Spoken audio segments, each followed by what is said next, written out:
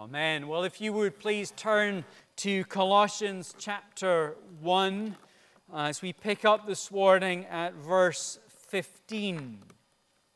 Colossians chapter 1 at verse 15, and we'll read through to verse 20. Speaking of Jesus here. He is the image of the invisible God, the firstborn of all creation. For by him all things were created in heaven and on earth, visible and invisible, whether thrones or dominions or rulers or authorities, all things were created through him and for him. And he is before all things, and in him all things hold together, and he is the head of the body, the church. He's the beginning, the firstborn from the dead, that in everything he might be preeminent. For in him all the fullness of God was pleased to dwell, and through him to reconcile to himself all things, whether on earth or in heaven, making peace by the blood of his cross. Well, Paul has just concluded his opening remarks in which he has told the Colossians both of the great confidence that he has in the genuineness of their faith and of the ways in which he is currently praying for them. And as we've noted, more than just a formal introduction to this letter, these first 14 verses form a strong and solid foundation on which the rest of this letter will be built. They form the initial refutation of the false teachers that were leading some in Colossae astray, or at least were in danger of leading some in Colossae astray. They form this initial refutation of the false teachers who were coming and telling the Colossians that they must add to the work of Christ if they are to be truly blessed by God. It's in these verses that Paul approaches the fullness of the salvation that the Colossians had received from a variety of angles, using these opening verses to drive into the hearts of his readers the fundamental truth that in Christ all the fullness of God's blessing is to be found. And simply by being united to Christ by faith, the believer becomes the recipient of the fullness of God's blessing in Christ. Even as we saw last week, while Paul is perfectly willing to acknowledge that the Colossians need to continue to grow in their faith, and as they continue to need to mature in the outworking of that faith in their lives, Paul presses his readers to see that the source of that growth is simply found in a greater understanding of who Christ is and what it is that Christ has done. It's the crucial conjunction at the beginning of verse 10, isn't it? In verse 9, Paul says, "And so from the day we heard, we have not ceased to pray for you, asking that you may be filled with the knowledge of his will and all spiritual wisdom and understanding, so as to walk in a manner worthy of the Lord, fully pleasing to him." Maybe if we turn it around, we see it a bit more clearly. How do we walk in a manner worthy of the Lord, fully pleasing to him? Well, it's not through the bodily strictures and observances, the observance of superstitious rituals that the false teachers seem to have been advocating. It is rather through being filled with the knowledge of the will of God in Christ in all spiritual wisdom and understanding. That is to say, that Christian maturity is gained through knowing Christ better, through grasping him more firmly and surrendering to him more fully. And it's really to underscore this crucial point, this very point on which the rest of this letter is built, the perfect sufficiency of Christ. It's really to drive this point home into the hearts of his readers that Paul now turns to what is a brief but a deep dive into the doctrine of Christ. Now, many of you will be familiar in the hymn, "How Sweet the Name of Jesus Sounds," that John Newton wrote what is maybe the most beautifully succinct summary of sanctification that has ever been written, when he wrote the simple words, "When we see thee as thou art, we'll praise thee as we ought." That's really the essence of the passage that we're looking at here this morning. As Paul continues to build his argument, as he continues to gently lead his congregation away from the cliff edge of the heresy that is being promoted in Colossae, what he wants to do is fix their eyes, fix their hearts on Christ so that they will see him as he is, not as they imagine him to be, not as the false teachers are presenting him to be, but that they will see him as he is, and then will praise him as they ought. Now, Paul begins here by making the statement that Jesus is the image of the invisible God. That is a crucial statement, and one that works on two important levels. In the first instance, Paul is saying that Jesus is the great revelation of God. That in Jesus Christ, God has been perfectly revealed to humanity. It's what Jesus himself said to Philip. You remember in John 14, verses 6 through 9. Jesus is interacting with his disciples in one of these passages that reveals to us, the reader, that the disciples, for all that they're getting right, still have a lot that they don't understand about Jesus. And Jesus says to Thomas, "I am the way, the truth, and the life. No one comes to the Father except through me. If you had known me, you would have known my Father also. From now on, you do know him and have seen him."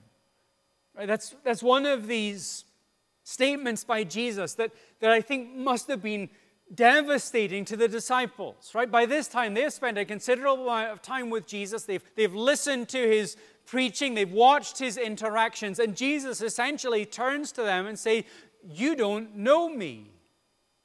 For all the time that you have spent with me, you don't really know who I am. If you had known me," he says to Thomas, "you would have known my Father also." And I think maybe this is going too far. Maybe this is speculation that crosses the bounds. But I think if I was there amongst the disciples, that's one of these statements that just would have cut into my gut. And I think it's out of that Philip then says to Jesus, "Lord, show us the Father, and it is enough for us." And do you remember how Jesus responds? He says, "Have I been with you so long, and you still do not know me, Philip? Whoever has seen me has seen the Father." Jesus says to his disciples in this vital statement, he says to them, if you want to know what the Father is like, if you want to know what God is like, then all you need to do is look at me. John Calvin, commenting on these verses in John, wrote that Jesus is claiming that he is the lively image or portrait of God. Because in him, God has fully revealed himself so far as God's infinite goodness, wisdom, and power are clearly manifested in him. Jesus is this final and perfect revelation of the Father, as if all the way through the Old Testament, from the beginning of Genesis all the way through, we are getting a clearer and clearer picture of Jesus, of God. Now, do you remember the old televisions that you had to tune in? Right? It seems like a world away now, but despite being a borderline millennial, I'm still old enough to remember what it was to have to tune in a television. And you tuned it in, and the picture is flicking down the screen, and you turn that knob, and it slows, and then it goes back and forth, and then it comes in, and then suddenly that's it, and everybody in the room yells, "Stop!" That's it, right? And in a sense, the Old Testament is tuning it in, and we get this clearer and clearer picture developing all the way through the Old Testament. We're seeing it even in our readings in Genesis, aren't we? We're seeing the nature of God being revealed to us, the character and the attributes of God being revealed to us. But what Jesus says to Philip and Thomas and the rest of the disciples is that he has come as that clear revelation of God. If you want to know what God is like, look at Jesus. Right? And so for Paul to state that Jesus, who has, verse 13, delivered us from the domain of darkness, or rather, God has delivered us from the domain of darkness and transferred us into the kingdom of His beloved Son, Jesus, in whom we have redemption, the forgiveness of sins. For Paul to say that Jesus is the image of the invisible God is to make a statement that is so grand, that is so packed full of significance, that it could just stand by itself. In a sense, what more do you need to know than that the one who has redeemed you and facilitated the forgiveness of your sins, in whom the forgiveness of your sins is found, to know that He is this image of God, this portrait of God, as Calvin called Him. What else do you need to know about His supremacy and His sufficiency than that? But this could just be Paul's response to the false teachers. He could just end it here and drop the mic and walk out. In a sense, it's a statement that's so rich and full of significance that it tells you everything that you need to know about Jesus. Right? We can easily extrapolate and see how that bare fact encompasses everything about our identity as Christians, about our self-understanding and our understanding of the economy of salvation. Right? If this is who Jesus is, then how could we possibly dare to think that there's something that we could add on to His saving work? Or, in another sense, how could we possibly think that there would be something insufficient in His saving work that needs to be completed by us? And it's a statement that humbles us. It's a statement that calibrates our hearts. It's a statement that brings us back from our pride. It's a statement that makes us rest in the everlasting arms of Jesus and find security in the knowledge that if this is who my Redeemer is, then I have nothing to fear. Because I have been saved from God, for God, by God. And so, it's a simple statement, but it's rich and it's full. But notice that Paul doesn't just leave it by itself. He could have, as we've said, but instead he goes on and he expands his point because he wants us to see the nuances of what that means. He wants to go on and explicitly unpack it for us. So he goes on, and he says that Jesus is the firstborn of all creation. Now, his point is not that Jesus is the first created being. Right? There are some that have twisted this verse to make it seem as if that is what Paul is saying, but it's not what Paul is saying. In fact, it can't be what Paul is saying if you just follow the sentence. He says, He is the firstborn of all creation, for by Him all things were created. Right? He cannot be creator and creature at the same time, so it doesn't fit. So what is Paul saying? Well, there might be a footnote in your Bibles that there's an alternate way of translating it, maybe a better I don't want to argue with the translators of Scripture. There are men who are far more intelligent than I, but it would seem better to translate this that Jesus is the firstborn over creation. Right? The point that Paul is making is not one of sequence, it's one of significance. He's saying that Jesus is the one who has the honor and the status of being the inheritor of all creation. That he is the one to whom all creation belongs as part of the sovereign grant of the Father. But then Paul goes on to expand that thought further by saying, that, as we just noticed, that Jesus is the very agent of creation.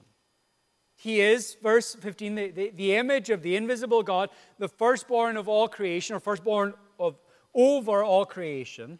For by him all things were created in heaven and on earth, visible and invisible, whether thrones or dominions or rulers or authorities, all things were created through him and for him. Now, if we just break down the structure of what Paul is doing here, there's a sense in which this is a technical passage. Verse 16 is his proof. So verse 15, he makes this grand assertion of Jesus' glory and majesty. And he says, and here's the proof of it. Jesus is the one through whom all things were created, and he is the one for whom all things were created. And then, to tie it all together, in verse 17, he gives us a summary statement. Where he says, and he is before all things, and in him all things hold together. A statement that speaks to Christ's eternality and to his sovereignty over all that he has made. A statement that speaks to his absolute supremacy over all things. Now, you understand what Paul's doing here. It's overwhelming. Right? If you're sitting there and you feel like the last 10, 15 minutes have felt like drinking out of a fire hydrant, then you get it. Right? Paul is writing it like this deliberately. He is mounting up every one of these statements that are so significant that we could take them apart and just do a whole sermon series on these three verses. But Paul piles these statements up one upon another, so that he is driving into our hearts and into our minds this picture of Christ's overall supremacy and sufficiency. Right? Paul is depicting Christ as the sphere in which all of creation exists. Right? Or we could think of it like this. Paul is getting to terms with his readers. Right? Now, this is a point that you have heard me make many, many times, and I'm just going to keep making it many, many times because it's so important. And 2 weeks ago, when I was gone, I was in a research and methodology class. And we were just being drilled into good discipline of methodology. And one of the books that we had to read for that class is one that I've mentioned before, How to Read a Book by Mortimer Adler. And one of the key things that he makes in that book, and one of the key things that was being driven into us in our class, is that in order to understand anybody, you have to get to terms with them. Right? And so my focus is history, and this is important because how people used to use words and how people now use words are different. So we have to get to terms with these historical figures. We have to make sure that when they say this word, that we understand what they mean by that word. That's what Paul's doing here. Right? He's getting to terms with his readers. He is wanting to establish a shared vocabulary so that when he says Christ, we think the same things that he is thinking, not the things that the false teachers are thinking when they say Christ.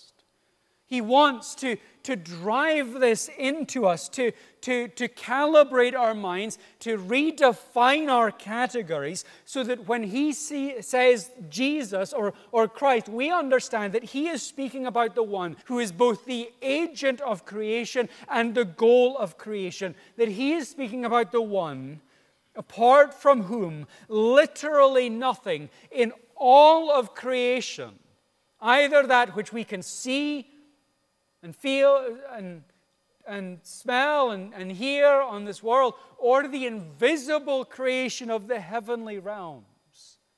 Paul wants us to see that there's nothing that does not have its source in Christ. There is nothing that is not dependent upon Him for its daily sustenance. There is nothing that wasn't created for the glory of Christ. To put it simply, what Paul wants to establish in his readers is an understanding that Jesus is the hub around which absolutely everything exists. He is both the source and the destination of all things. He is all-encompassing. Or if we put it in the terms that Paul used when he was preaching in Athens, Jesus is the one in whom we live and move and have our being. When we think of Christ, Paul is saying, we must think of Him as God with all that that entails. And we can see how that counters the false gospel being promoted in Colossae, can't we? That false gospel that said something must be added to the insufficient work of Christ if we are to receive the fullness of God's blessing. Paul is saying, no, just step back for a minute. Look at who Jesus is. There can be nothing insufficient about Him and the redemption that He has brought. There can be nothing that is outside of His control, nothing that is apart from His authority, nothing that is beyond His scope. As God, our Redeemer, Jesus rules all things according to the counsel of His own will. But then, Paul takes it even one step further. And he tells us that Christ is not only the goal and the agent of creation, He is the goal and the agent of the new creation. Look at verse 18. He goes on and he says, and He is the head of the body, the church. He is the beginning, the firstborn from the dead, that in everything He might be preeminent. Now, you remember at the start I said that statement that Jesus is the image of God in verse 15 works on two levels. This is the second way in which Jesus is the image of the invisible God. Now, maybe when we read that, your minds immediately jumped to Genesis 1. And they should have. Right? When Paul says that Jesus is the image of the invisible God, it's hard, I think, for us to not jump back to Genesis 1:26, where we're told that Adam was made in the image and the likeness of God. Adam was, of course, created, as our catechism tells us, as the image of the invisible God in knowledge, righteousness, and holiness, with dominion over the creatures. Adam was literally the firstborn of creation. He was the first created human, distinct from the animals as the one bearing the image of God on earth, reflecting the glory of God and representing the work of God. And had Adam kept the terms of the covenant of works, he would have been head over the church, not as Lord, but as progenitor of the godly, as the father of the faithful. But when Adam sinned against God, when he fell from his position of honor and dignity, the quest immediately began for another who could take his place, another man, a second man, another image bearer, with knowledge uncompromised, perfect in his righteousness, true in his holiness, who could exercise dominion, not just over the creatures, but over sin itself. Right from the minute that Adam fell and failed in his task as the federal head of humanity, the quest began. That if humanity was to be brought into a place of blessing, if we were to be brought back into Eden and established there so that we would not fall again, then we needed another Adam. We needed another federal representative head who would do what the first had failed to do. Now, Paul makes the connection with Christ explicit in 1 Corinthians 15, where he says, At verse 21, for as by a man came death, by a man has come also the resurrection of the dead. For as in Adam all die, so also in Christ shall all be made alive. He sums it up in verse 45. He says, thus it is written, the first man Adam became a living being. The last Adam became a life-giving spirit. And so when Paul is saying that Jesus is the image of the invisible God, he is saying, as verse 18 makes clear, that Jesus is not just the sphere in which creation is to be understood. He is the sphere in which the new creation is to be understood. Standing in Adam's place, standing as the last Adam, Jesus obeyed the law of God and submitted to the will of God and resisted the temptations of the devil, and in doing so fulfilled the terms of his probation and was awarded his kingdom as a result. That's what Paul says in Philippians 2. In being found in human form, Jesus humbled himself by becoming obedient to the point of death, even death on a cross. Therefore, because he did that, God has highly exalted him and bestowed on him the name that is above every name. If Adam had kept the terms of his probation, if Adam had obeyed the will of God and kept the law of God, then he would have been highly exalted. He would have been the father of the faithful, and we would have lived in a kingdom free from sin and free from the effects of sin, but he failed. But in his room instead, Jesus came as this next Adam, as this new federal head. And he did what the first had failed to do. And because of that, God highly exalted him and bestowed on him this name that is above every name.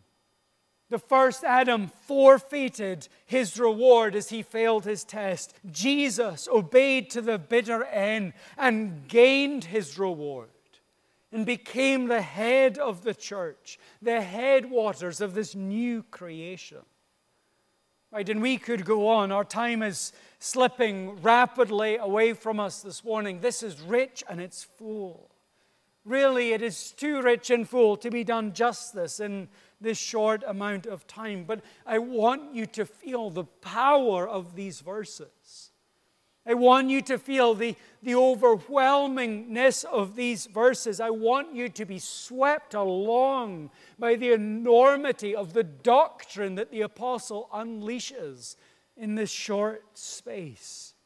This passage is written in such a way that it is designed to overwhelm you with the grandeur and the glory of Christ. Remember, Paul is doing this with a distinct purpose. He's making statement after statement to paint this picture of Christ as supreme over all things, to put away all small thoughts of Christ. He wants to counter the false teachers, not necessarily by going toe to toe with them and countering every point, but instead the approach that he is taking is one in which he wants to fill the minds of his readers with these grand thoughts of Christ, so that what the false teachers are promoting will just become unthinkable to them. He wants his readers to see Christ as he is, so that they will then praise him as they ought. And that, of course, is the major point of application for us, isn't it? Next week, we'll follow Paul's logic down into verses 21 and 22 and 23. And we'll see how the apostle pointedly applies this to the assurance that Christians can have before God. But before we get there, we need to stop and just absorb the weight of what is being communicated here. This is a heavy passage. And we need to stop and feel the weight of it so that we grasp the implications of what Paul is saying for our standing before God. Just like with the Colossians, it is easy for us to slip into small thoughts of Christ.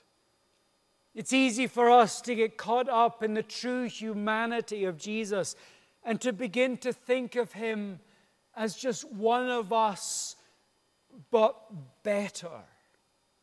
Right? Even if we know our doctrine and we have memorized our catechism, it's easy for us to functionally think of Jesus along the lines of being an elevated human rather than the incarnate God. Now, the true humanity of Jesus is a precious and an important doctrine. It is vitally important that we grasp the reality of Hebrews 4:15, that Jesus was tempted as we are, yet without sin. That he is therefore a sympathetic high priest. It's vital that we understand his true humanity and all that that means for his position as our Redeemer and our position as the redeemed. But it's vital that we don't overcorrect and see his humanity as something of a mirage or a phantom. What Paul is saying here is that if we are to truly grasp the fullness of the gospel, if we are to be properly anchored by the hope of our redemption so that we are not buffeted by every wind of doctrine that comes our way, or by every doubt and question that arises in our hearts, if we are to be solid Christians, then we must grasp the weighty glory of Jesus as nothing other than the incarnate God, the one who is Lord over all creation, who made it and who sustains it, and who, as that God, is the one who is bringing redemption for the faithful. What Paul wants us to grasp, what he wants us to be overwhelmed by, is the truth of verses 19 and 20. That in Jesus all the fullness of God was pleased to dwell, and through him to reconcile to himself all things, whether on earth or in heaven, making peace by the blood of his cross. On the cross, it was God himself bearing the full weight of the penalty of his own law to bring us to himself. You understand how that absolutely defines you as a Christian. Right? You understand how that solidly anchors your hope of salvation. You understand how that defines and informs everything that you believe about God and everything that you understand about the life that you are to live in light of your salvation. Understanding the supremacy and the preeminence of Christ is the starting point from which everything else flows. It is the hub to which everything else is connected. May God, by the ministry of his Holy Spirit, enable us to see Christ as he is, that we might praise him as we ought. Let us pray. Our Father in heaven, there is a lot in these passages that we have looked at very briefly this morning. But we pray that your Spirit would help us to consider these things in our hearts, that we might meditate upon them, that we might ruminate upon them, and that in doing so we might see Jesus more clearly. Oh Lord, we confess that we are often not far away from the disciples in John 14. We know Jesus, we see him, but yet there is so much about him that we struggle to get our minds and our hearts around. Lord, be gracious to us, that we would see him as he is, that we would be overwhelmed by him, that we would be able to keep his humanity and his divinity in its proper tension, and in doing so, be all the more solid and assured in our confidence in him as our great Redeemer. Father, we pray it in Jesus' name and for his glory. Amen.